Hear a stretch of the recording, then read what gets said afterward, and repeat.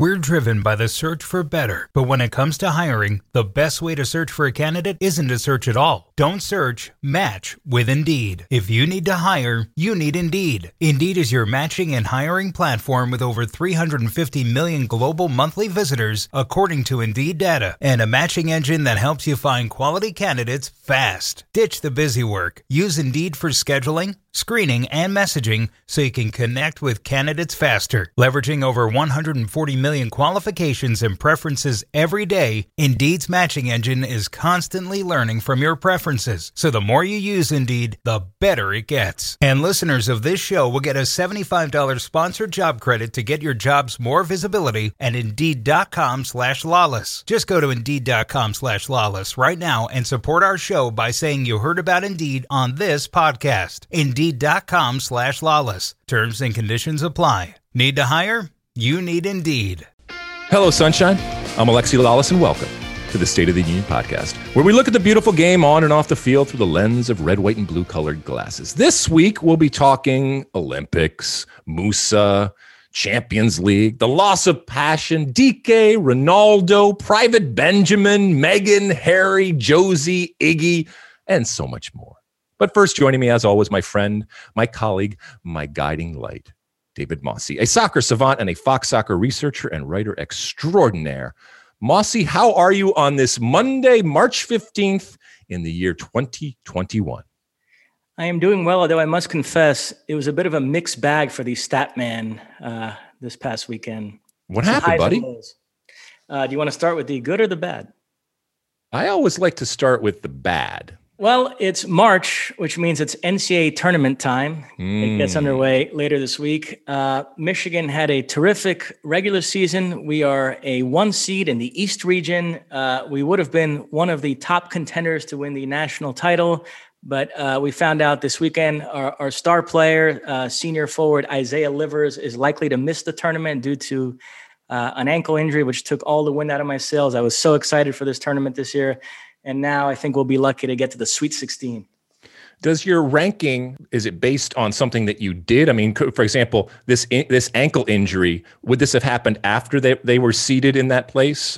No, the news broke before. So there was some question about whether the committee would take that into consideration, but they still rewarded us for the season that we had. Livers is officially out indefinitely. There's still a possibility he might come back at some point during the tournament. So I guess they didn't want to penalize us without knowing for sure that he's going to miss the whole thing. Well, this should come as no surprise to people out there. The way I read this and see this is Michigan already capitulating and already, setting up an excuse as to why they're not going to do anything in this tournament. Hey, speaking of people in the tournament, correct me if I'm wrong, but I think I saw that my Rutgers Scarlet Knights, for the first time since 1991, coincidence? The year that I left school? Maybe, maybe not. The first time since 1991, the men's basketball team has qualified for the tournament. Am I wrong? I think I'm right. And if I'm wrong, it's okay. Just let me go with it. No, I think I'm right. So you're in big trouble, my friend. My Scarlet Knights are going to come and roll all over you. So that was the bad. Michigan does begin this upcoming Saturday against the winner of the play-in game between Mount St. Mary's and Texas Southern. So tune into that. But there was some good. Look at me. Let's get some good here. Well, I don't know if you recall, but last week when we were discussing the notorious B.I.G., I mentioned that my favorite rapper is a guy named Nas, and Nas won a Grammy this weekend, the first of his career. He had been nominated 14 times before and never won. He was the Susan Lucci of the rap Grammy category, but he won for his album King's Disease, which in true Grammy fashion, mind you, is like his seventh best album of his career. But this is the one that wins. It's like Martin Scorsese winning an Oscar for The Departed. But nevertheless, I was very happy to see that Nas finally taking home a Grammy.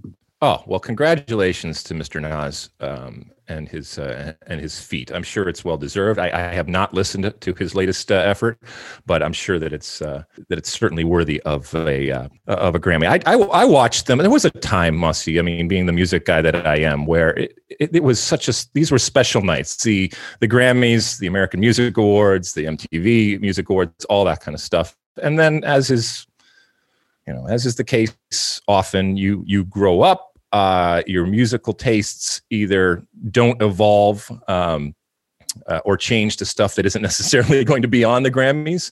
And so the amount of acts that I knew or the amount of songs that I knew were few and far between. Doesn't mean I can't appreciate, someone like Haim, I think it was, that played. They were good. Her I had seen previously on one of the award shows, so I'm glad I saw that she won. And then there was somebody else. Who's the new super group that was there that played? I can't remember the name of it. The Soul something or other. Hold on, we're going to get it here from our chat. God, we should have been prepared with this. BTS, yeah, Soul Silk. No, not BTS. The Soul Silk. I thought they were pretty good. Bruno Mars, I think, is one of the members of that thing, and he's an incredibly talented guy. So all in all, I mean,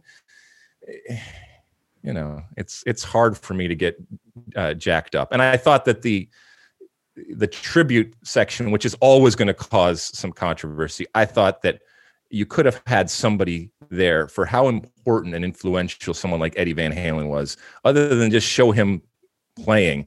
I think you could have had somebody that was physically there with the amount of guitarists that we have and the amount and the generations now that have been influenced by him. It would have been nice to actually see somebody, but that would have required some more hard rockish type of people being involved. And we know that the Grammys are no longer about that anymore. Okay. Mossy, did you watch anything this week besides the awards? Only thing new is I've started on this Money Heist. As you know, I've been on this international tip the last few weeks. This is a Spanish show about a bank robbery in Madrid. And so a few episodes into that, enjoying it so far. All right. Sorry. It's called Silk Sonic, I guess. Whatever. Okay. But we've been informed. This is Luis Aguilar, who is having an absolute shocker and trying to convey this piece of information to you. All right. Let's see what I watched this week. A couple of things. The final 4 episodes. So not the final 4 episodes. There are only 4 episodes of Allen versus Farrow on HBO. Oh my God. It is nuts, and you have to see it if you don't know about the case against Woody Allen that dates back to the 90s, and his daughter and his son and his family are involved in this documentary, and it's just harrowing.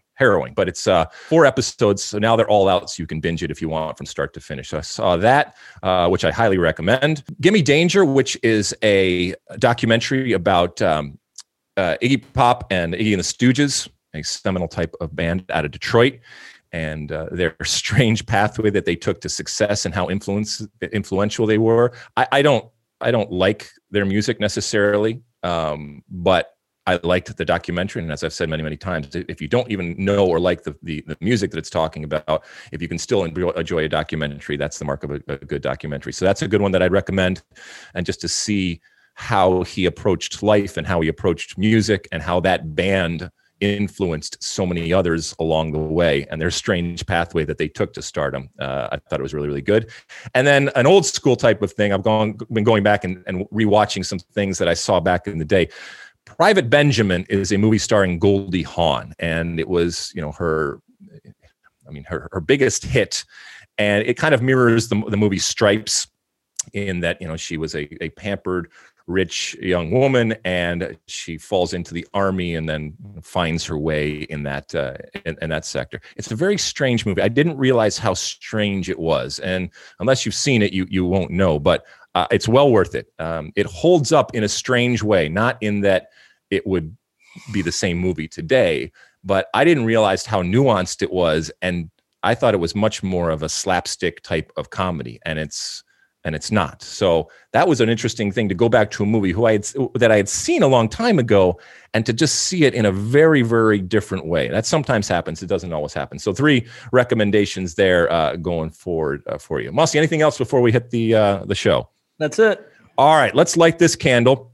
And let's just jump right into it, okay? The U.S. men's national team, under 23 team, is assembled and ready for action down there in Guadalajara. We will be broadcasting the tournament that features 8 teams, 2 groups of 4. As we said before, the top 2 teams from each group advance, and then you play a semifinal game. And if you win your semifinal game, you qualify for the Olympics. 2 teams of those 8 ultimately go. Why is this important? Well, for a number of different reasons, not the least of which is the U.S. hasn't qualified for an Olympics since 2008. And so this is setting things right and providing an opportunity for these players and for this team that could possibly be on stage a few years later in the World Cup in 2022, and who knows, in 2026 also. So we're excited about broadcasting this. Jason Kreis has finally named his 23. And in a moment right now, Mossy, when we talk so much about the depth of talent and just the wide array of different types of quality players out there, even when it comes to Jason Kreis, the debate as to what that final roster should look like is ongoing. And certainly when you look at the choices that he had to make, there were people like Jeremy Ebobisse out there who a lot of people thought were going to be a part of it and were left off. And this mirrors, I think, what Greg Berhalter and company are going to have to do at a certain point too. With all of this talent means that not everybody is going to make that roster. And these are all good problems to have, but it means that they're now, for maybe the first time in a long time, there is a real debate as to who should be part of these national teams when they get together. The first match for the U.S. will be on March 18th. That would be this Thursday coming up. You might even be listening to this show on that day. U.S. versus Costa Rica. Mossy, first off, anything you want to add on the decisions and the roster that came out last week, I think it was? Yeah, I sense some underwhelmment. There are some real question marks up top, as you mentioned, as to why Ebobisse isn't on this team and whether Jesus Ferreira can really play the sort of role that Jason Kreis seems to be envisioning for him in this tournament. And also some of Jason Kreis's choices in the midfield have come under question. Why not Tanner Tessman or Eric Williamson? And just big picture, U.S. fans, I feel like they're like somebody that's driven an average car their whole life, and now they have this Ferrari sitting in the garage, i.e. all this young talent, and they want to take it out for a spin and show it off to the world, and just circumstances are conspiring against them, namely the pandemic and tournaments like the Under-20 World Cup getting canceled, and also the difficulty in getting players from Europe released, and even in some cases MLS players released, and then throw in some questionable selections by Jason Kreis, and it all adds up to when the U.S. finally now is playing competitive matches in which it in theory would get to show off all this incredible young talent. People are looking at this squad and feeling a tad underwhelmed. Do you get that sense as well? I do, and it's kind of natural given the fact that we have so many. By the way, this is an under-23 team, but with the year delay, it's now an under-24 team. And the reality is that we could field almost a full national team that people would be very happy with for our Olympic team. But with the release situation, you're just not going to get that. And so I think that plays into it, Mossy. To your point about the underwhelming type of reaction that we have here. When you look at the goalkeepers with Matt Freese, JT Marcinkowski, and David Ochoa, I think that Jason Kreis said that he is going to go with experience and even talked about platooning goalkeepers and going back and forth, which I'm never a big fan of, but it just might be so close right now. And he may actually see some things in training that he thinks benefit his team playing against specific opponents. Maybe, maybe not. Freese and Marcinkowski, I think, are going to go back and forth if there is a platooning. And if it had to pick one, I would think that Marcinkowski has the slight advantage. The defenders, we talked about, some of these players that do have full team experience, and there's plenty of full national team experience, including Sam Vines, who right now is, possible starting left back for the full team in the back there. The midfield, as you mentioned, Mossy, that's where a lot of people are scratching their head a little bit, because Djordje Mihailovic is really one of the only real pure attacking type of players. And Jason Kreis will talk about how it's much more of a rotation and, the different players are going up at different times. And I get that. But at a time where, part of our excitement right now is the creative attacking type of talent that we have out there. And so when you see a national team that doesn't have a real definitive type of playmaker and attacking talent, I think that's where some people are scratching their heads. There's a lot more of defensive workman-like type of players. And then up top, as you mentioned, there's no real straight number 9. And that's not necessarily something new or different. And we're going to talk about this later on in the podcast right now. But I think what we're setting up to see here, Mossy, and I don't know, I'll be interested if you agree or disagree here, is a potential continuation of this false 9 situation that we saw earlier with the national team a couple weeks ago. And maybe maybe by design, maybe just out of necessity, because there is nobody. And like I said, I'm going to talk about that situation up top from a full national team perspective right now. But, once again, you have Jesus Ferreira, who can play in that type of false nine position. And I just think you're going to see a lot of rotation and a little less type of strict and traditional definitions of players when it comes to this tournament from Jason Kreis. I don't know. Is that an overall, would you agree with the assessment when it comes to the players that we got here? Yeah, we had a conference call recently with Greg Berhalter in which he compared Jesus Ferreira to Roberto Firmino, which, by the way, that comparison seems to be very in vogue because we also had a conference call with Carly Lloyd recently where she compared herself to Roberto Firmino, which I think Everybody Firmino wants to be Bobby. He's become sort of the any sort of go-to reference for any kind of false nine situation. But yeah, there are some things to like on this team. I like the fullback, certainly with Herrera and Vines. I like those pivot players in the midfield with Yule and Johnny Cardozo. I tweeted this recently and I'll reiterate it here. Johnny Cardozo is a player that I'm now fascinated to see his development because he's going to be managed this year at Internacional by a manager who I love, Miguel Angel Ramirez, who's kind of like the Pep Guardiola of South American football. So I'm fascinated to see his development. Now, Ramirez just got there. He's had a couple of practices, hasn't even coached in the game yet. So we're not going to see that effect in this tournament yet with Johnny Cardozo, but I think over the course of 2021 we will. But yeah, there's certainly talent here. And, U.S. fans get a little caught up in comparing this roster to Mexico's. That's sort of the inevitable compare and contrast. But as you mentioned, the U.S. doesn't have to be better than Mexico in this tournament. It's not like they have to win the tournament to earn a berth. They just have to finish in the top two in that group. They essentially need to be better than Costa Rica and the Dominican Republic and then make sure they win that semifinal game against a second-place team in a group with Canada, Honduras, El Salvador, and Haiti. And this squad is certainly good enough to achieve that if they play up to their potential. Let me ask you a question, Mossy.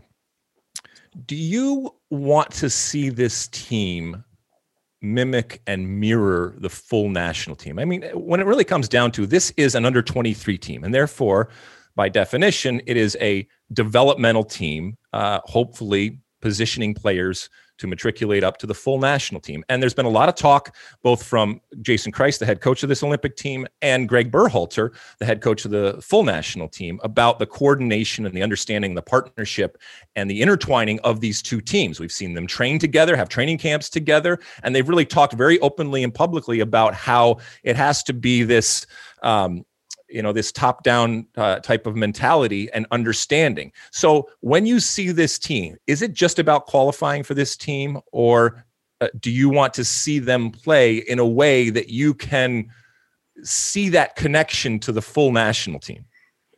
Because the U.S. has missed out on the last two Olympics, I think probably just figure out a way to qualify however it takes. But you're right. In an absolute perfect world, and this is, I think, what Spain was able to cultivate a few years back, you do want to have your youth national teams playing the same system, the same style of football as the senior team, so that players, when they move up the system, they're already accustomed to playing a certain way and a certain philosophy. And so, sure, that is something the U.S. should ultimately aspire to. I think it makes sense to aspire to that, to have all the teams aligned. You got real pragmatic real quick there, didn't you? Man, oh man, you just throw the idealism out the window. Now it's just about No, I recognize the fact that we have wasted the last couple of cycles. But if this team is playing with a clear false nine type of situation, and then when it comes to the national team, that is not what they are doing going forward. I mean, okay, but that's I don't know. Part of me says if we're going to do this, there has to be an adherence that we can see to what is going on with the full national team. And maybe I'm being, a little greedy, I guess, when it comes to that. I want to see them win and go to the Olympics, but I also want to see them win in a way that I can see the coordination and the understanding between the two teams. Anything else from an Olympic perspective, Monsi? Well, a couple of things. It is interesting. I know I just said we should avoid comparing the U.S. to Mexico, but let's do it. These U.S. MLS players haven't played a competitive match in months. They've been in this training camp. Well, Mexico, it's the other extreme. I was covering Liga MX games this weekend with all these Mexican players that are on this squad that were playing intense games, Chivas, America, and then immediately afterwards are going to report for the national team and play 2-3 days later. So it's just a different sort of situation there. It'd be interesting to see which country is sort of in better shape for that. And yeah, as far as the first game against Costa Rica, you mentioned, it's going to be a big theme throughout this tournament. Some of the MLS players for these other countries, we talk so much about how other countries in CONCACAF have benefited from the growth of MLS and the opportunities that it's given their players to play. So right off the bat, Costa Rica, you have Rando Leal, the Nashville designated player. You have Luis Diaz, MLS Cup winner with Columbus. You have Marvin Loria, the Portland Timbers. So we're going to be seeing the U.S. come up against some MLS players on these other teams. All right. So the strategy, we mentioned the first games against Costa Rica. The U.S. should look to, obviously, when they're looking at the three teams that they have, Costa Rica, Dominican Republic, and Mexico, right?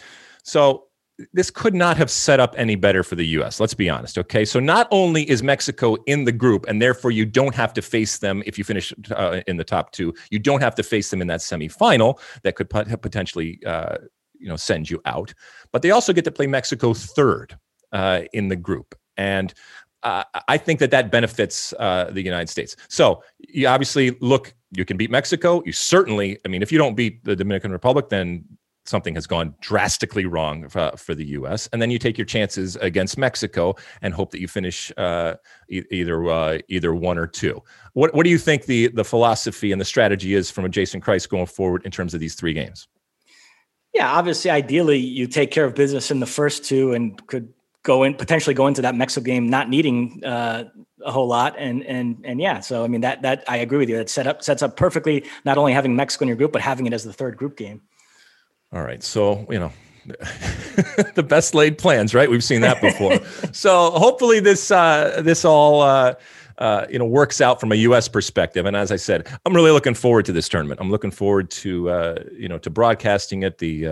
Myself and Rob Stone and Stu Holden and Marisa Dew and John Strong and all the folks out there and many more are going to be involved. And we're going to put a lot of time and effort into it because it is important. And, the players that you are going to see, some of them will feature in 2022. Some of them will feature in 2026. And it's fun to see them where they are right now. And for Jason Kreis, he's trying to do what hasn't been done since 2008, like I said. Mossy, anything else Olympic-wise? That's it.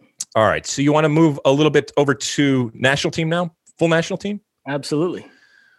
Okay. Evidently, we're winning the World Cup, right? Is that what's happening? We want to win the World Cup, right? What did our friend Chris Richards say over here? Quote, "We want to make history by bringing the first World Cup back." Okay. Yeah, this is that right? Is that the right quote there? Correct. Chris Richards, young defender, Bayern Munich. He's on loan with Hoffenheim right now. And in an interview with the English media, he said, yeah, it's absolutely a goal for the U.S. to win the World Cup at home in 2026.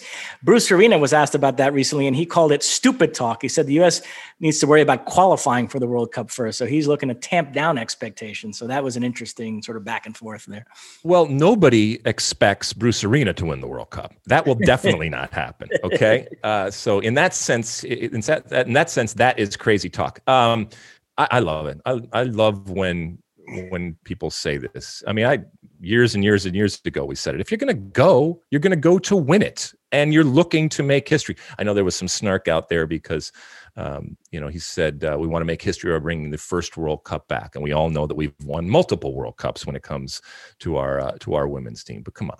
All right, you know what he was saying, and he understands that. And then everybody's so sensitive. Believe me, the U.S. women's national team get plenty of love and deserved love from me and everybody else out there for what they have done, not just for women's soccer, but for the sport of soccer and American soccer. But when it comes to the U.S. winning a World Cup, this is good. I like this. Bruce Arena was only a handball away of going to the semifinal back in 2002. And yes, you don't want to put the cart before the horse. You have to get back to the World Cup. But I like the fact that there is a generation right now that is seeing opportunity. I like the fact there's a generation that says, you know what happened before was a different group of players and a different generation almost. And it's not going to happen on my watch. And not only are we going to win, but we're going to be idealistic, and we are going to try to do things that have never been done in the past. I love that from players. I love that from coaches. I love that from fans. Yeah, I think the divide here is we all objectively agree the future is incredibly bright, but there are some people that view the fact that the U.S. is now producing players that are good enough to play for the top clubs in the world as a positive first step, particularly since it doesn't feel like a random golden generation. It feels like this is the new normal, and the development infrastructure is in place for the U.S. to keep pumping out players like this, but that they're still going to have to produce a whole other level of player to win the World Cup, that you need truly elite players. If you look at the rosters of these countries that win World Cups, France in 2018, Mbappe, Griezmann, Pogba, N'Golo Kante, Rafael Varane, Germany in 2014, Muller, Lahm, Schweinsteiger, Kroos, Neuer. Spain 2010, forget about it. Xavi, Iniesta, Busquets, Piqué, Puyol, David Villa. The Brazil team that won in 2002, the front three was Ronaldo, Rivaldo, and Ronaldinho, with a young Kaká coming off the bench. Even Italy in 2006, Totti, Del Piero, Pirlo, Cannavaro. And so there are people that look at and say, the U.S. still is going to have to produce a whole other level of player that it's produced than what it's producing now. And then there are others that think, no, that this generation of Pulisic, Reina, McKinney, Adams, 5 years from now, they're going to be at a level where they could be guys to spearhead a potential World Cup winning squad, that the U.S. playing at home is going to be one of the contenders. And who knows? So that seems to be the divide. Where do you come down on that? I mean, can you envision a world in which Christian Pulisic and Gio Reyna are the best players on a World Cup winning side, or is that putting a little too much on them? Oh, no, because I think if it's done, I don't think it's going to be with players like those. I don't think they are going to come out of it. I think it's going to be stuff that we did not predict. Something like this, obviously, from a historic perspective, has never been done. And so therefore, it's going to require something the likes of which we have never seen. And it's going to require things happening that we can't even contemplate, that our American soccer brains will explode at who ultimately emerge as those leaders and those types of players that you're talking about. Now, look, you don't have to have that to win. Look at Greece and the Euros and stuff like that. You got to have a lot of luck along the way. Okay, so it's not just about having a good team and having talent out there, but you don't have to necessarily have complete game changers out there to find ways to win. It makes it that much more difficult, obviously, and that's reflective in the few teams that ultimately have been able to win World Cups. But there are different ways to do it. I'm just, and maybe it's the romantic in me, Mossy, but if you are going to do something that's never been done before, you have to internally believe something that others don't. And that has to be a driving force in you individually. And ideally, if you're part of a team or a group, that infects in a good way everybody there. And it is a belief that you can do something that has never been done before. And there will be people that say it is impossible, but the only reason they are saying it's impossible is because it's never been done before, okay? Until something's done, it's going to be looked at by most people as impossible. But it's the people that look at it and say, no, it's not impossible, okay? I can do something like that ultimately make history and do things that are historic. And so I love the way that he is talking. You can chalk it up to youth, naivete, whatever it ends up being, but Bruce Arena, get back to Bruce Arena, has said many, many times that the international game is a young man's game, young woman's game, young man's game, right? Well, if it is, then with that comes an idealism. With that comes a romance and a belief that you can do something that people have said is impossible. And I love seeing something like that. And I don't think it's wrong. I don't think it's setting him or his team or the sport up for failure. We're all realistic. We understand the realities and the challenge out there and the difficulties of doing something like that. But in a strange way, and look, we don't have a monopoly on thinking like this, but it is part of who we are. There is a real American element of saying something like that, and I don't apologize for it, and I wouldn't have him or anybody else apologize for it. I love it. Anything else, Mossy, when it comes to the full team? There are some news, right? Big news this morning, yeah. The U.S. bolstered by the fact that Yunus Musah has announced he will be playing for the United States. So he chooses the U.S. over essentially England. I know he was eligible for other countries, but England was the big threat here. He had represented England at various youth levels. He then made 2 senior appearances for the U.S. late last year, those friendlies against Wales and Panama. And he has now announced that he is permanently playing for the U.S. So another feather in Greg Berhalter's cap, as we talked about in this whole crazy dual nationals world, which has become a lot like college football, college basketball, recruiting. Berhalter reels in a big fish. This was wonderful news to start the week with. And look, look, does it fundamentally change who we are as a team? No, but it's just another piece of that puzzle and another really good quality talent that you can throw into the mix. And that it's England matters, okay? Because this back and forth that we have with England, and that this was a player that England identified from an early age and continued to identify as someone that they were going after, and that we can on this Monday morning say, we won this battle, okay? We might lose the war, but we won this battle here when it comes for a really, really talented player that had choices. And that's a good thing. I loved his some of his quotes that he came out with in referencing, the social media campaign, if you will, out there of people talking to him, seeing people in the stands when he was playing games and Americans saying, "Hey, play for us," and a real type of lobbying and recruitment process, both formal and informal, out there. And he even mentioned seeing all the American flags, which made it warmed the cockles of my redheaded American heart to see something like that he was influenced by that. The other point is that, we were talking when we started the show off about the college game. In a sense, it has become this college situation of recruitment, and your ability, whether it's Ernie Stewart at the top, Brian McBride and Greg Berhalter, your ability to get on those couches and to lay out a plan, and one that is appetizing and enticing to some of these players, is part of your job. And so this is yet another feather in the cap of the leadership over there at U.S. Soccer. It also means that Greg Berhalter has those wonderful champagne problems. But, I mean, we've said this before, there is not a previous men's national team coach that wouldn't love to have these problems right now. And what it means, Mossy, is what we're setting up is a situation where Greg Berhalter, when he finally gets the opportunity to pick this team, there's going to be a lot of debate. And that's a good thing, but there's going to be a lot of debate and disagreement, I think, as to who that best 11 is or who that best 23 is from a World Cup perspective when you finally make those squads. And I know injuries have a play and all that kind of stuff, but this is uncharted type of territory, I think, that we are going to see. And there's going to be some real vehement disagreement when it comes to people out there about who he picks, and I guess more importantly, who he doesn't pick.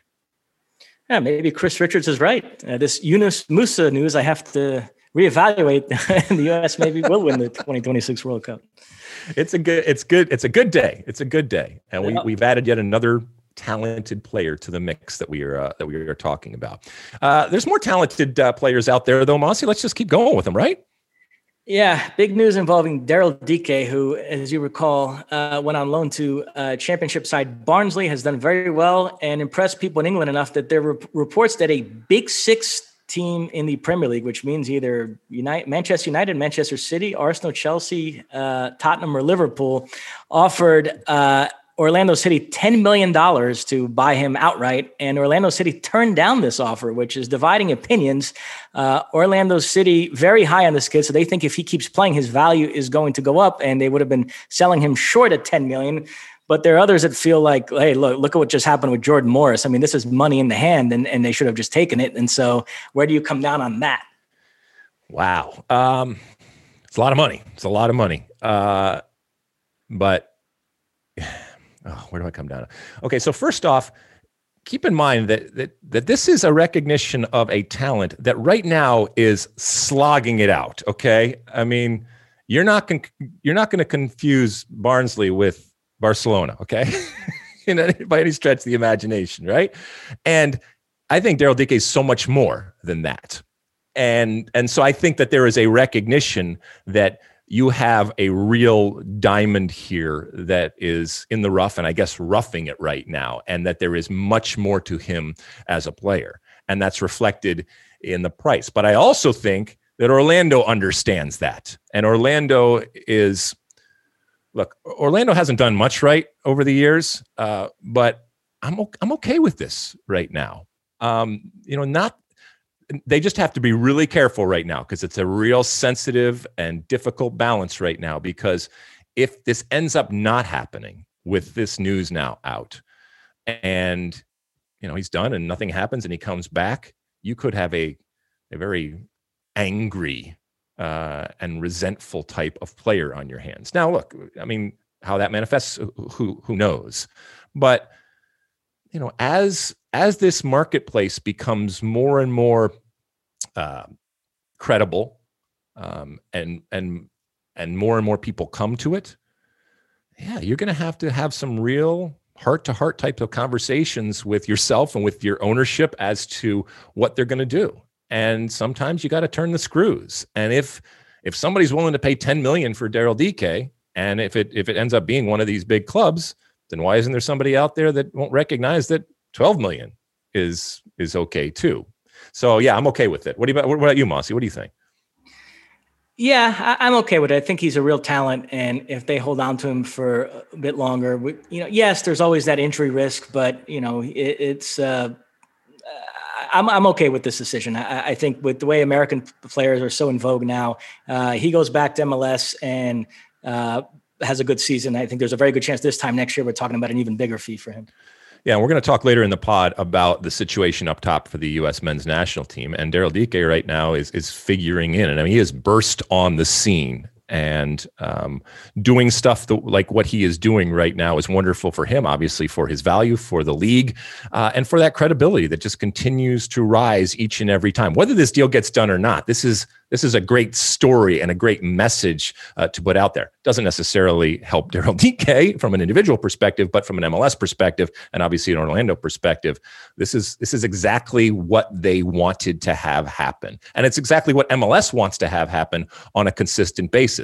And now they just have to be careful not to undersell or undervalue the assets that they have as some of these leagues and some of these clubs start to come in and pick off that talent right there. You got to make sure that you're getting fair value at the time, or incorporate it into the contract so that you get that value later on down the line as they continue to progress. All right, Mossy, anything else when it comes to DK or anybody else out there? That's it. All right, we're going to take a real quick break. And when we come back, we'll take a trip around the rest of the world. Don't go anywhere. Hello, State of the Union listeners. It is Alexi Lawless here to tell you about our brand new Fox Sports app and website, foxsports.com, reimagined for the modern sports fan. Go ahead and download the new app now. You don't even have to pause this episode. Every day on the new app and website, you'll see the top stories in sports, plus a rich world of written content, videos, social media, and analytics to give you a 360-degree view of the most important stories of the day. You can favorite your favorite teams and players so you'll never miss an important update. Streaming live TV has never been so easy or elegant. Every Fox Sports game, including all pregame and postgame shows, are just one click away. For the extra invested fan, we also go deep with real-time wagering lines, trending prop bets, win probability, and key player projections. So, download the new Fox Sports app or visit www.foxsports.com. Hey, it's Kaylee Cuoco for Priceline. Ready to go to your happy place for a happy price? Well, why didn't you say so? Just download the Priceline app right now and save up to 60% on hotels. So whether it's Cousin Kevin's Kazoo Concert in Kansas City, go Kevin, or Becky's Bachelorette Bash in Bermuda, you never have to miss a trip ever again. So download the Priceline app today. Your savings are waiting. Go to your happy place for a happy price. Go to your happy price, Priceline.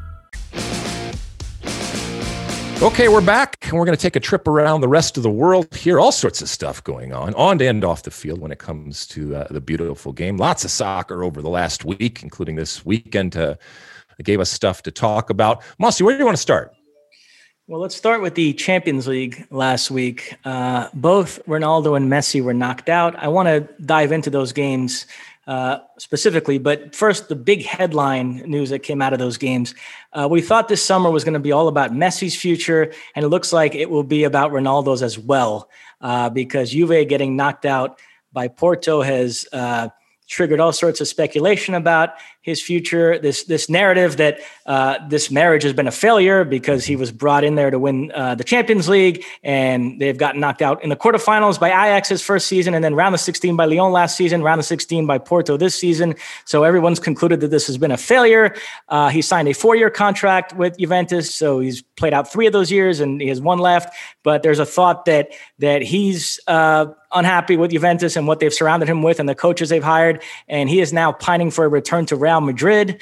His agent, Jorge Mendes, has reportedly reached out to Florentino Perez, and Real Madrid are open to the idea because they're not sure they're going to be able to afford Mbappe or Haaland. At least that's how the story goes, according to the Spanish media. So take all of that with a grain of salt. And meanwhile, Juventus, given their financial woes during this pandemic, might feel like getting that contract off the books and getting some money from this summer is the thing to do. So put it all together, and it's not just going to be about Messi this summer. We're also going to be talking about Ronaldo. There's also been stories that if PSG don't get Messi, they might go for Ronaldo. So what do you make of it? Wow. Well, as we mentioned, whether it was last week's show or the previous one, I don't think that it has been a failure. Okay. If you just look at it from a Champions League perspective, fine. Okay. Then if that's the case you want to make, fine. But I think he has made Juventus and Serie A more relevant by just his actual presence. That he wants or potentially wants to go, or just is going to go, or maybe they don't want him there anymore. I'd love to see it, to be quite honest with you. I would love to see that return. And I think La Liga would love to see that. Would Real Madrid love to see that? Yeah. I think by all accounts, he is still revered there. I don't think that there was no type of scorched earth situation. So yeah, I'd like to see that. I like to see players move. It makes it more interesting to me. It provides a whole new narrative and new circumstances and a new situation that, to be quite honest with you, generates great content. And that's a good thing. It just makes it more interesting for me. So I don't know. Would you want to see this happen? I kind of liked him going to Juventus for the reasons that we discussed at the time, him trying a different league. Mm-hmm. I do think that his career is more interesting than Messi's in that regard, the fact that he's skipped around and played in different leagues. And so, yeah, I don't know, him going back to Real Madrid, that wouldn't excite me. I want him to either stay at Juventus or go somewhere else completely different. Yeah, so, I'm with you with that. So you said the potential is possibly PSG or something like that? Well, that's just been speculation. Right. There's only a certain amount of places that they can go, unless he's really saying, all right, that's it. And then now the game where they got knocked out was an absolute classic. That second leg against Porto. What a game. And Juve really have to be kicking themselves. They had a terrible first half. They go into the breakdown 1-0. But then a dream first 20 minutes of the second half. Chiesa equalizes. Then they get a gift of all gifts, that bonehead red card by that Porto player who kicks the ball away. Taremi, I believe his name. And then Chiesa gets another. So now they've leveled the tie in the 63rd minute. They have a man advantage at home, all the momentum. And at that point, everybody's thinking, they're going to get another one here. We still have the obligatory Ronaldo goal still to come in this game. So Juve are going to be in good shape. And give Porto credit. They hung in there. They defended well with 10 men. And they managed to get this game into extra time. And then lo and behold, they score off a long distance free kick. Ronaldo on the wall. He jumps. The ball goes underneath him. He got some criticism for that. Juve pull one back with Rabiot, but it's not enough. Porto go through on away goals. Absolutely incredible game. All the focus on Ronaldo, but it was another veteran, former Real Madrid, Portuguese international that stole the show for me. I thought Pepe's performance at 38 years of age was rolled back the years. Absolutely incredible. And so Porto move on. How great a game was that? That was nuts. Should we talk about the wall? Yes. So, okay. All right. In a game where you are, relative to most other sports, left to your own devices, okay? You can kind of do what you want. The coach has very limited impact, right? We talk about set pieces and the importance of set pieces when there is actual structure and planning. And a wall seems like a small thing. And a wall seems like that the amount of times that it actually does its job. I don't think we appreciate the amount of times that it does its jobs. And I also don't think necessarily we as fans or even necessarily as people that aren't goalkeepers appreciate how important it is in that moment. Now, We've seen this, this change where players are lying down in front of the wall to guard against the low shot, which is very low percentage, but I get it. Although it does waste a player. That was a horrible wall, and the criticism that wall, including Cristiano Ronaldo, are getting right now is absolutely 100% warranted. Okay, it doesn't matter who you are, how much money, how famous, how much experience you have. There is a way to be in a wall, and that is certainly not the way to be in a wall. And it comes down to the players, but ultimately it comes down to the coach. And that's just another unfortunate bad mark when it comes to Pirlo. And I don't know what Pirlo's future holds, and I don't know how he is going to ultimately be looked at the end of this season, given what has happened. Great game. What do you think about the rule where the away goals still applies when it goes to extra time? I don't like it. I think I've always said the CCL had that right all those years, and the UCL has it wrong. I don't think away goal should count in extra time. Why not? Because it feels unfair to me that over the course of the tie, one team gets 30 extra minutes of the away goals rule in their favor. I think people are looking at it and saying, "Oof, wow, okay." that's something that needs to be looked at going forward. But it's still, go ahead. The Barcelona, I want to shift gears to the PSG Barcelona game because this game elicited some really interesting reactions. Barcelona go down there trailing 4-1 and completely dominate the second leg. PSG approached this all wrong. They defended too deep. They let Barcelona come at them in waves. It was a 90-minute battering, and it ends 1-1. But had Keylor Navas not stood on his head, this could have been another remontada. Particularly that penalty at the end of the first half. If Messi converts that and Barcelona go in 2-1 up with all the momentum, I think PSG would have been very wobbly in that second half, and Barcelona might have pulled this off.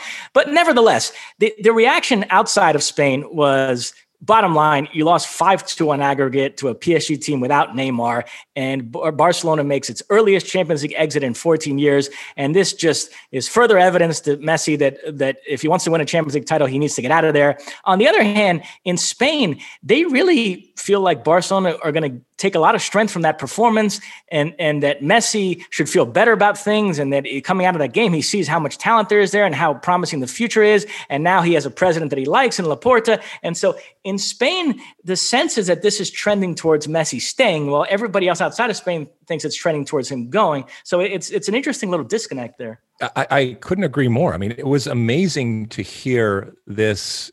I guess we get back to the romantic notion of this was Barcelona. I mean, the scoreline was almost irrelevant at a certain point in that there, and I guess in a strange way, it actually shows how thirsty and desperate the Barcelona fans are for a return to some sort of beauty and creativity and romance when it comes to their team, in that they finally saw what that heartbeat has been for so long, and that it happened in a moment when they go out of this tournament and just on the score sheet look to have been played off the field. Yeah, I mean that was strange. I mean, I guess, like I said, I think it just shows how desperate and how far the mighty have fallen to lay your hat on something like this. And the other two games last week, Liverpool 2-0 win over Leipzig, Mane and Salah with the goals. For all their domestic struggles, Liverpool very impressive in this tie, the way they dusted off Leipzig 4-0 on aggregate, so they move on. And then Dortmund move on too. They came back with a 3-2 lead over Sevilla, 2-2 second leg, so they move on 5-4 in aggregate. Both Dortmund goals, surprise, surprise, Erling Haaland. He now has 10. He is the runaway top scorer in the competition this season. Oh my goodness, he's so good. There's not much else to say. I mean, we've talked about it. So, but we're going to be talking about him. I mean, knock on wood, he stays healthy. We're going to be talking about him for the next 10 years. So that's a good thing. That's a good thing to have. I do have a quasi Dortmund related rant. Good. Good team. All right, lay it on me. I'm here. So this week in the Champions League, one of the games is Manchester City back home Oh, I'm sorry. This game is in Budapest. They're going to be looking to finish off Gladbach. They have a 2-0 first leg lead. It was announced in mid-February that Gladbach's coach Marco Rose would be leaving at the end of the season to go to Dortmund. Since then, Gladbach have lost all 6 games in all competitions. I know it's the way things are done in Germany, but it will never stop being weird to me that these transactions are announced so far ahead of time. I've said this before. To me, it's like you're dating a girl and you tell her, hey, I'm going to leave you for a different girl, but only in a few months. In the meantime, we'll keep going out. And it's a completely ridiculous dynamic, particularly in a sport like soccer, where there are things you fight for in one season that are only relevant towards the next. So when this move was announced, Dortmund and Gladbach were level on points, both in the top 4 mix. And Gladbach have since gone into the tank. They're out of it while Dortmund are in the thick of the top 4 race in Germany. And I'm not accusing Marco Rose of like throwing it, but there's no way that you can convince me that it's not a conflict of interest. There's no way you can convince me that it's to any benefit to him for Gladbach to have snatched a top 4 spot at the expense of Dortmund when he's going to be coaching Dortmund next season. And so I just find this, we covered the Bundesliga all those years, and we always thought this was weird. I mean, there was that crazy situation where Julian Nagelsmann coached an entire season at Hoffenheim when it was already determined he was going to be taking over Leipzig the following campaign. So I don't like the way they do this in Germany. I just think it sets up a real difficult dynamic. And I try to picture myself sitting in a locker room in front of a coach who has already decided that they are leaving. Yeah, I think it's I would not look at that coach the same way, because there would be a part of me going, yeah, but you're out of here. You're telling us to do this and that, and you're out of here. And Dortmund and Gladbach are not that far apart in the food chain. If it's the coach at Scunthorpe United who's leaving to take over Liverpool, nobody at Scunthorpe United is going to begrudge him, and they're going to be happy to see him go. But this one is like I said, 2 clubs that are sort of battling in the same weight class. So to me, it's a very weird dynamic. So that's one game this upcoming week. City presumably are going to put Gladbach out of their misery. Yeah. The other tie that's definitely over, Bayern come back home with a 4-1 lead over Lazio. The other 2, though, are interesting. Real Madrid home looking to protect a 1-0 lead against Atalanta. Big news here was Eden Hazard, who had been out forever. He came back this past weekend against Elche, got re-injured again. It looks like he's going to be out 4 to 6 weeks, so he misses this game. And that connects to the Ronaldo thing, because Hazard was the player that they brought in ostensibly to fill that void, and he's been a disaster. So that's why they're contemplating bringing Ronaldo back. And then Chelsea come back home with a 1-0 lead over Atletico Madrid. So that's going to be interesting, because Atletico are more than capable of going there, winning 2-1, let's say, and taking it on away goals. Well, that's Champions League. And meanwhile, we're talking about Cristiano Ronaldo possibly, moving on and stuff like that. But until then, he's just going to keep scoring goals, right? That's what he does. And he had a hat trick over the weekend, right, Mossy? And big record.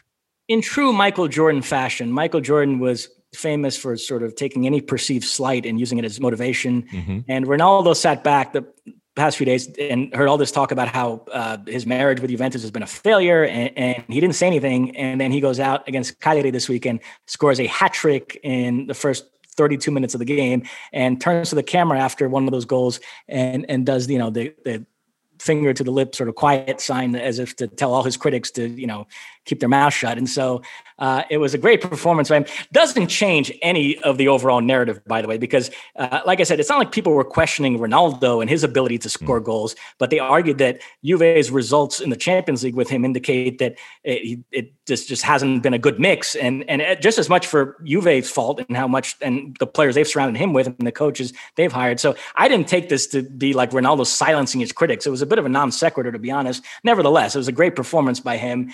And it's Cagliari.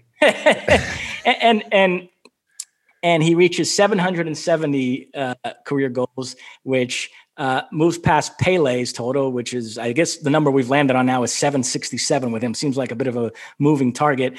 And it is worth noting that after decades of being very disrespectful towards any challengers to his throne, Pele in his old age has become a lot more gracious. I know people on Twitter don't want to accept it. So anytime anybody in Brazil disputes these goal totals. People project it onto Pele, but Pele hasn't disputed anything, to be fair. He's, with both Messi and Ronaldo the last few weeks, been very gracious, sent them some very nice notes, congratulating them on surpassing his records. And he did so here with Ronaldo. Ronaldo wrote him back a very nice note. So it's all kumbaya right now between those three. And even with Maradona, Pele was genuinely affected by Maradona's passing. And from what you read, the last few years, they kind of patched things up and forged a genuine friendship. So that's nice to see that all these goats here have kind of made peace. Yeah, I mean, look, none of these legends were legends without a good, healthy ego. And many of them found that they were able to harness that ego to great effect.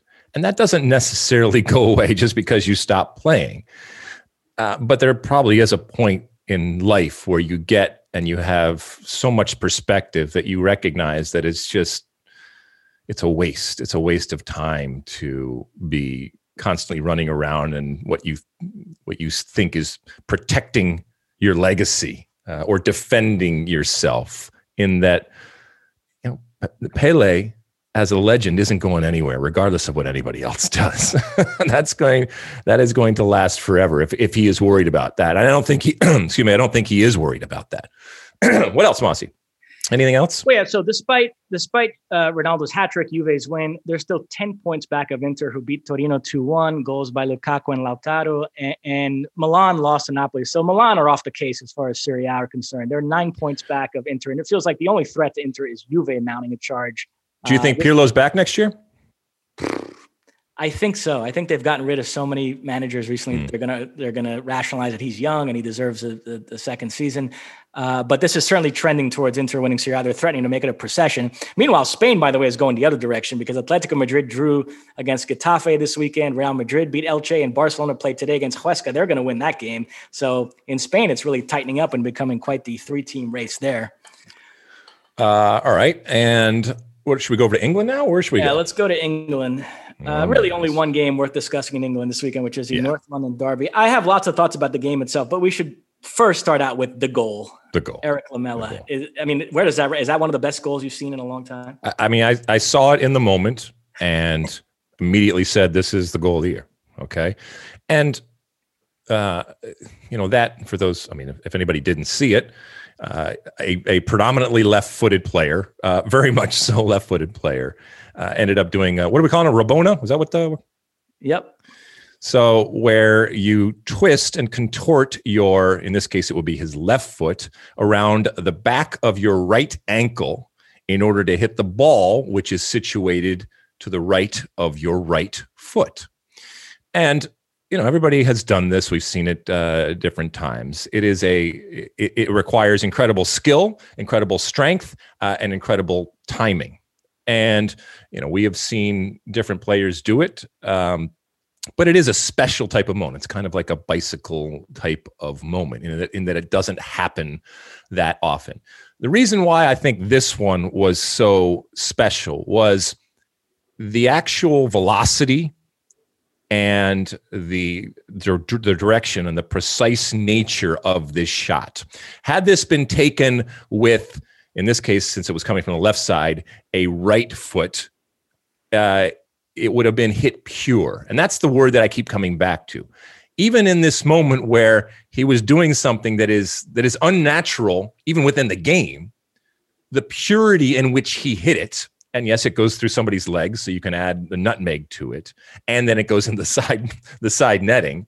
It was beautiful. It was a work of art, and deserves, I think, all of the praise and accolades and the amazement that came from it. What about you, Mossy? Would you like it?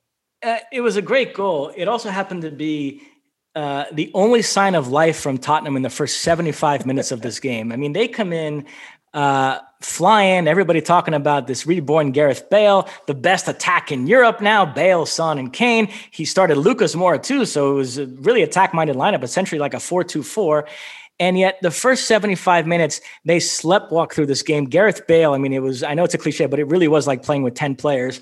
And Arsenal were terrific, I thought. Arteta, he was an assistant under Pep at Manchester City, and we know that's the style of football he wants to play. He's had a tough time implementing it, but we saw for 75 minutes there. I mean, if you close your eyes, that looked like Manchester City, the way they were whipping the ball around between Odegaard and Smith Rowe, who I love, and Partey and Xhaka.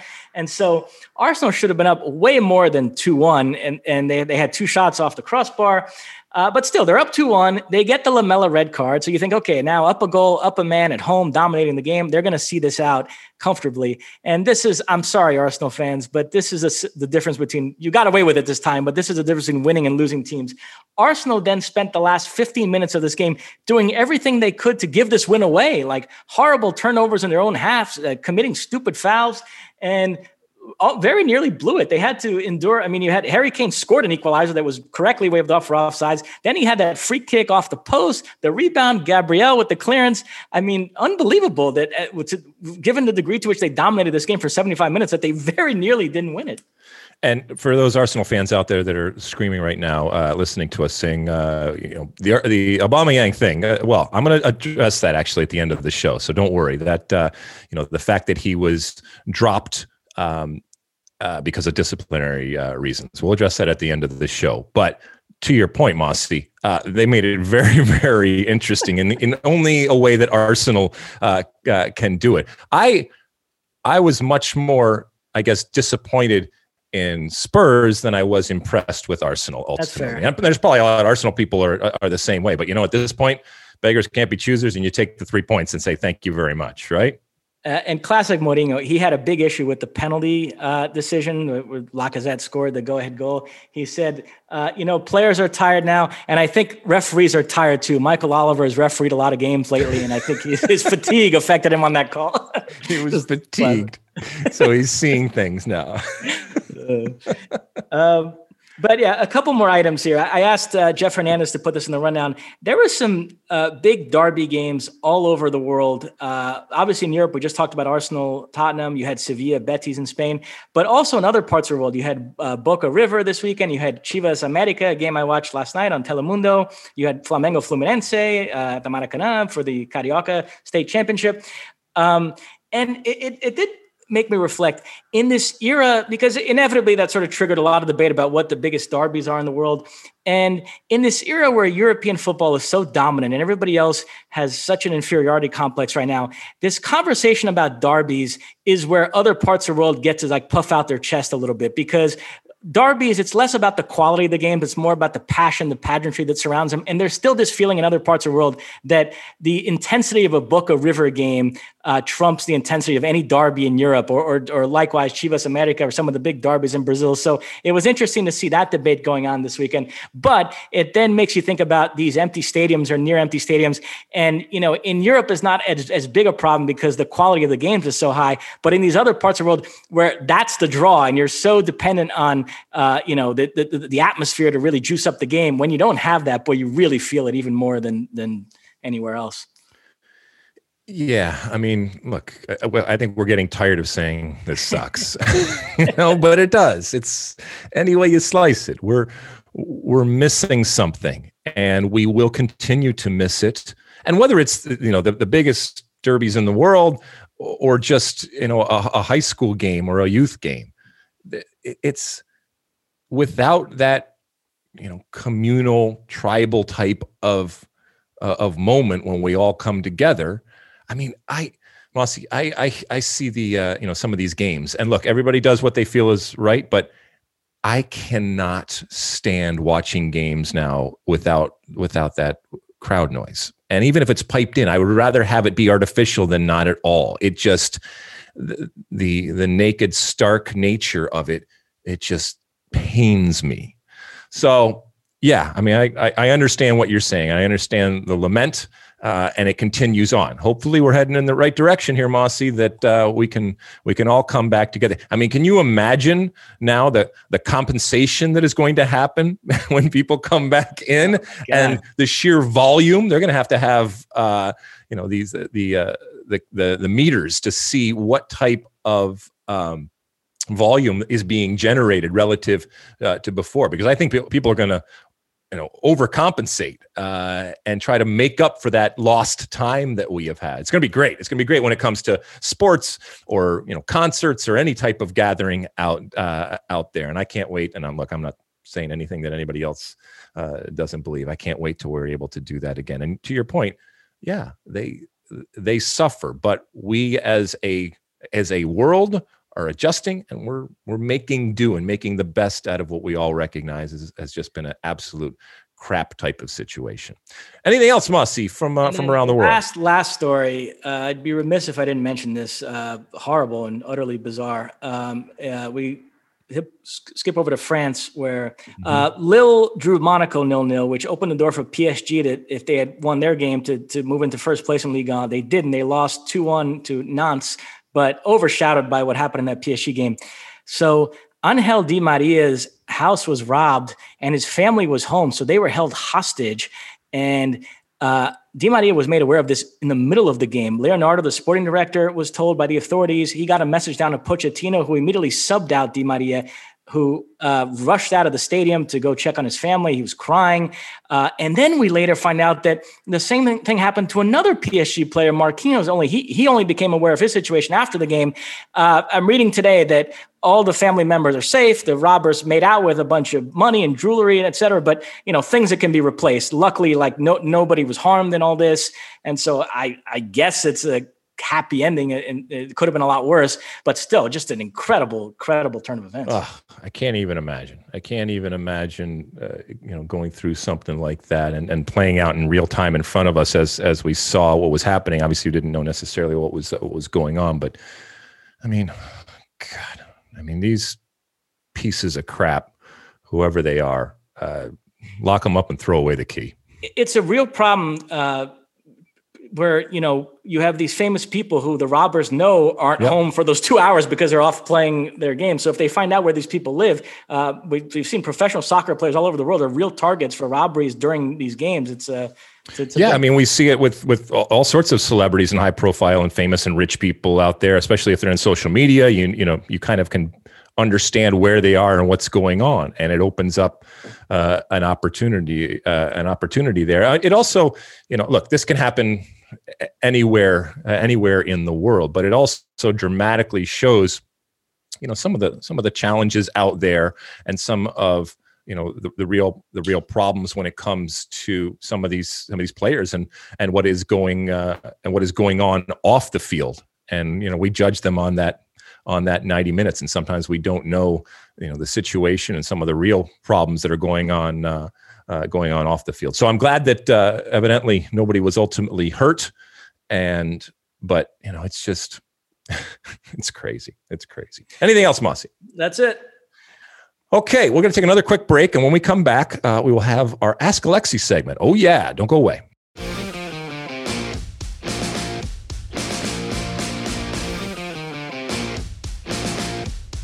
Okay, we're back, and it's time for our Ask Alexi segment, where we reach out there on the social media platforms, and you've used that hashtag Ask Alexi or Ask Mossy, or even if you just ask a question, we like you to use the hashtag, but it's not necessary all the time.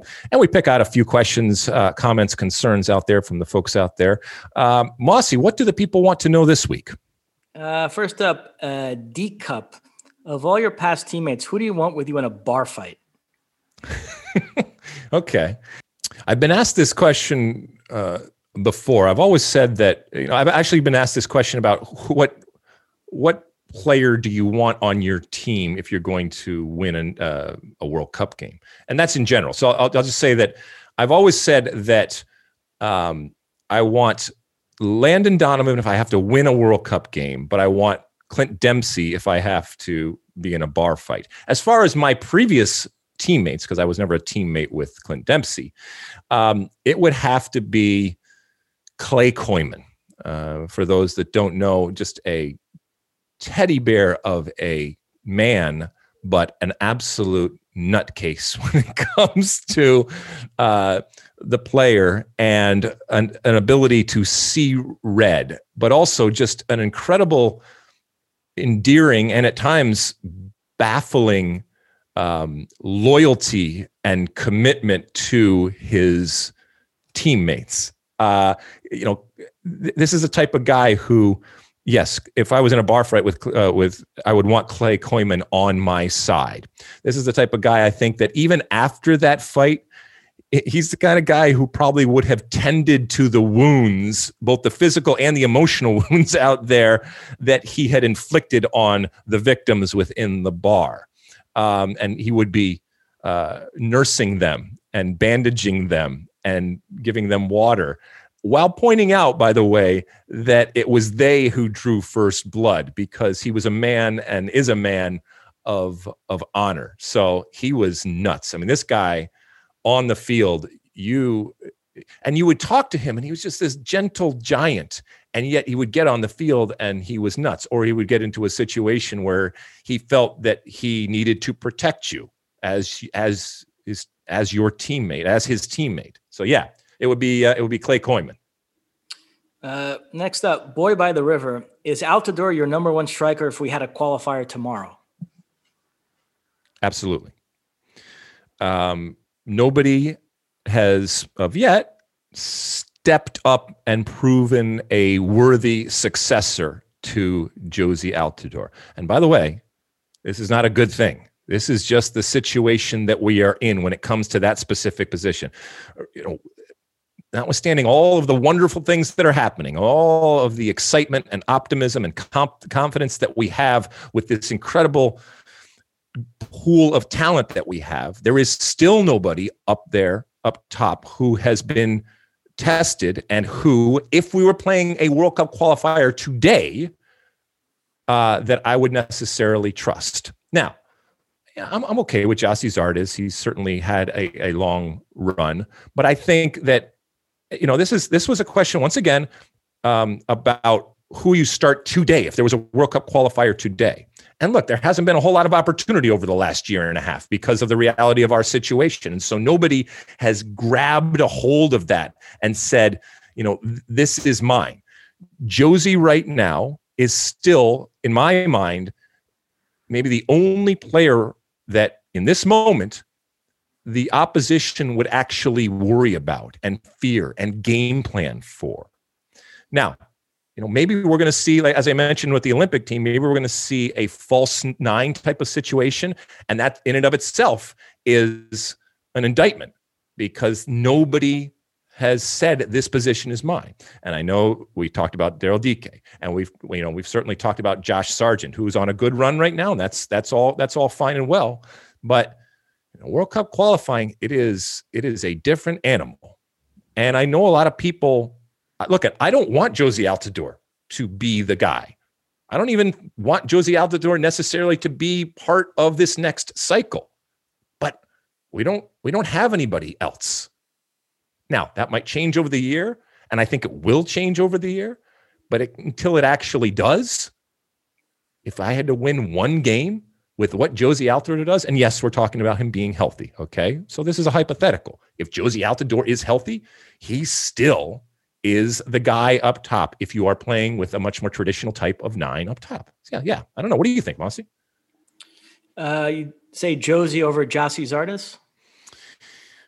If Jozy is healthy, yes, it's still Jozy right now. They do very, very different things. I'm okay with Gyasi Zardes. Yeah, I mean, both of them, I think, have proven that they can do it at the international level.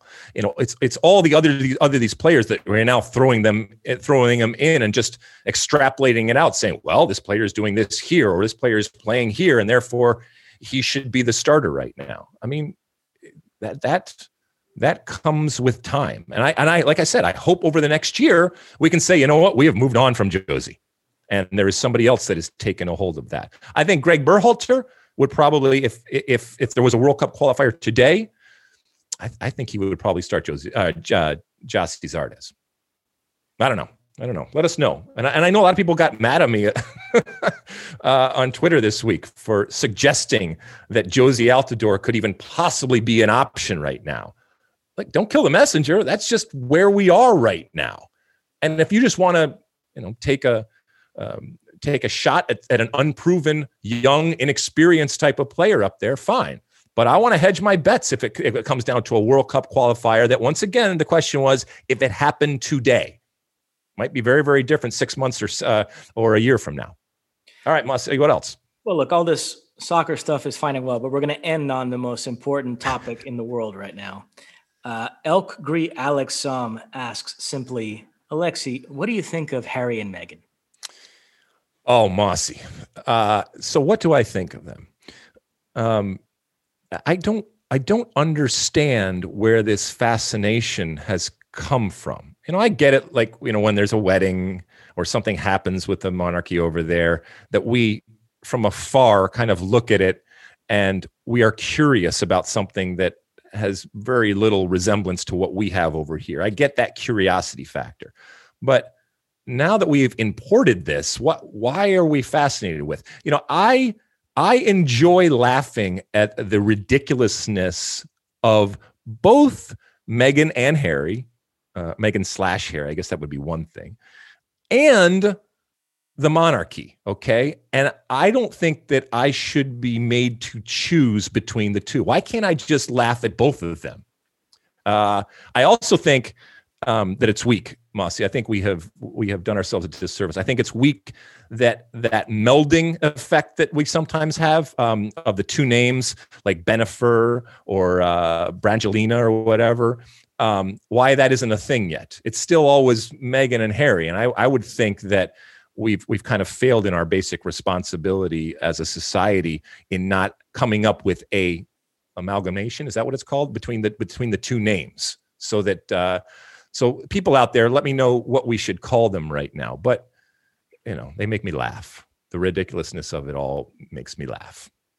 I must admit, my opinion on this issue has evolved. I've had a lot of conversations with Kate Abdo and Warren Barton over the years. I used to be pro British monarchy, and now I think I'm against. Ironically, all this traveling in Europe the last few years and visiting these royal residences and seeing the opulence and the fact that in other countries like France, it's a relic of a bygone era, while in England, this is still going on. And the fact that anybody could be born into a position of prominence, I do think is antithetical to the values of meritocracy that we should at least be trying to promote in the world. So I think I'm anti-British monarchy at this point. But yeah, I mean, I will say season 7 of The Crown is going to be fire. I mean, we get to this Harry and Meghan stuff. I wonder who's going to play Oprah. I mean, can we could actually, since she's an actress, we could actually hire her to actually play herself in it, right? That would be meta, right? That would be crazy. But yeah, so I'm glad the world needed your take on Harry and Meghan. I hear you, Mossy. All right, anything else? That's it. All right, we're going to take another real quick break, and when we come back, as I mentioned, I will have my one for the road. Don't go anywhere.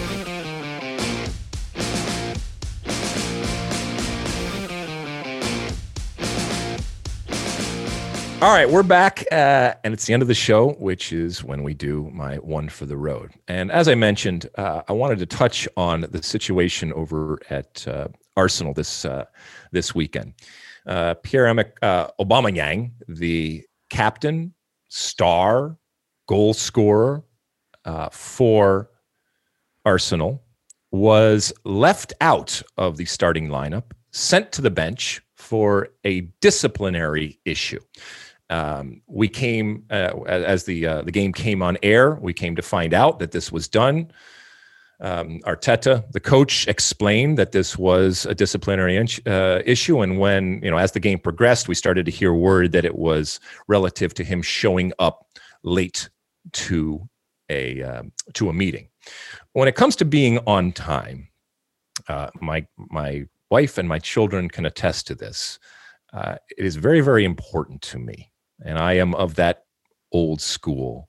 And I don't know if it's old school, actually. I just think I'm from the school of it. It hurts me emotionally, mentally, physically to be late for anything. I take it personally when I am late for something, and do everything in my power never to let that happen. And I live in constant fear of being late. Now, I'm sure there's a doctor out there that can figure out why that is, but it's just the reality. I know that there are people that aren't necessarily built that way, and I know it's real easy for me to judge those people because I cannot comprehend anybody that would cut it close or be late for something. So with that said, the way that I look at this decision is that stars are treated differently. Okay. That is a fundamental reality of teams out there, and certainly of big teams, and certainly the professional game. You realize that very early on in your life and in your career. And as I've said time and time again, life isn't fair and soccer isn't fair. And so in this moment, I don't know if Arteta is going to go on to have success or be a great coach ultimately, but there is a part of me, and I guess it gets back to, once again, romantic, it's a theme through the show. There is a part of me that has incredible respect for what he did. Now, I was listening to the broadcast of the game this weekend, and I think a couple of the pundits were talking about how that you deal with that internally, but you don't hurt your team by making a decision like that. And I understand that. And as I said, oftentimes stars are treated differently, and it's not always fair. And as a player, you come to understand and realize that. However, for Arteta, in this moment, he did something that very few do. And yes, he does it for Arsenal, so it's a little easier for him to do that. But still, we talk about club culture. We talk about club identity. We talk about a club ethos, all of these different things. And let's be honest, for the most part, it's mostly BS, okay? It's nice to talk about, but it is a romanticized view that, I'm going to be honest with you, rarely lives up to the reality of what's going on internally or on the ground at a club. But if in that moment, when you are faced with decision, if you betray your principles, because in that moment it is convenient, it is easy to do so, then it was really all BS to begin with. And at least in that moment, I'm glad that Arsenal won, and I know we talked about how they won, but I'm glad that in that moment, he was able to stand tall and adhere to his principles and to make a point that it matters. And even in making that point, do something that was detrimental possibly to him in his quest to win and his team in its quest to win. That showed character and honor. And it lived up to the things that we often talk about. Now, he might have lost his job. He could have, it could have gone very south, and everybody would have pointed to that, and it could have been very, very problematic. But you got to pick and choose wisely. And I like the fact that there was a moment in time there when somebody stood up for what they ultimately believe, because it's so easy in our world, in soccer world and in life, to betray, those things that we talk about. And then they become words. And look, we're all guilty of it at a different point. I am, you are, everybody at some point does that. But to the extent that you can find ways to live up to it and pick those moments when it is important to stand up for what you believe and what you are saying, then you're cooking. Then you're actually establishing a culture. And I'm not saying that this is a seminal moment that's going to fundamentally change everything. As I said, Arteta might go on or off going forward. He might continue, he might not. But there's so few and far between when we see these moments where people stand up for ultimately, these things that we kind of throw out there with very little meaning attached to them. Mossy, anything that you want to say before we go? No, we ironically have a conference call with the Costa Rica under-23 team, which faces the U.S. on Thursday, which starts in 1 minute. So if we don't wrap this up soon, we're going to be late for that call. I hate being late. So with that, I will bid you adieu. We will see you again next week here on the State of the Union podcast. And as always, size the day.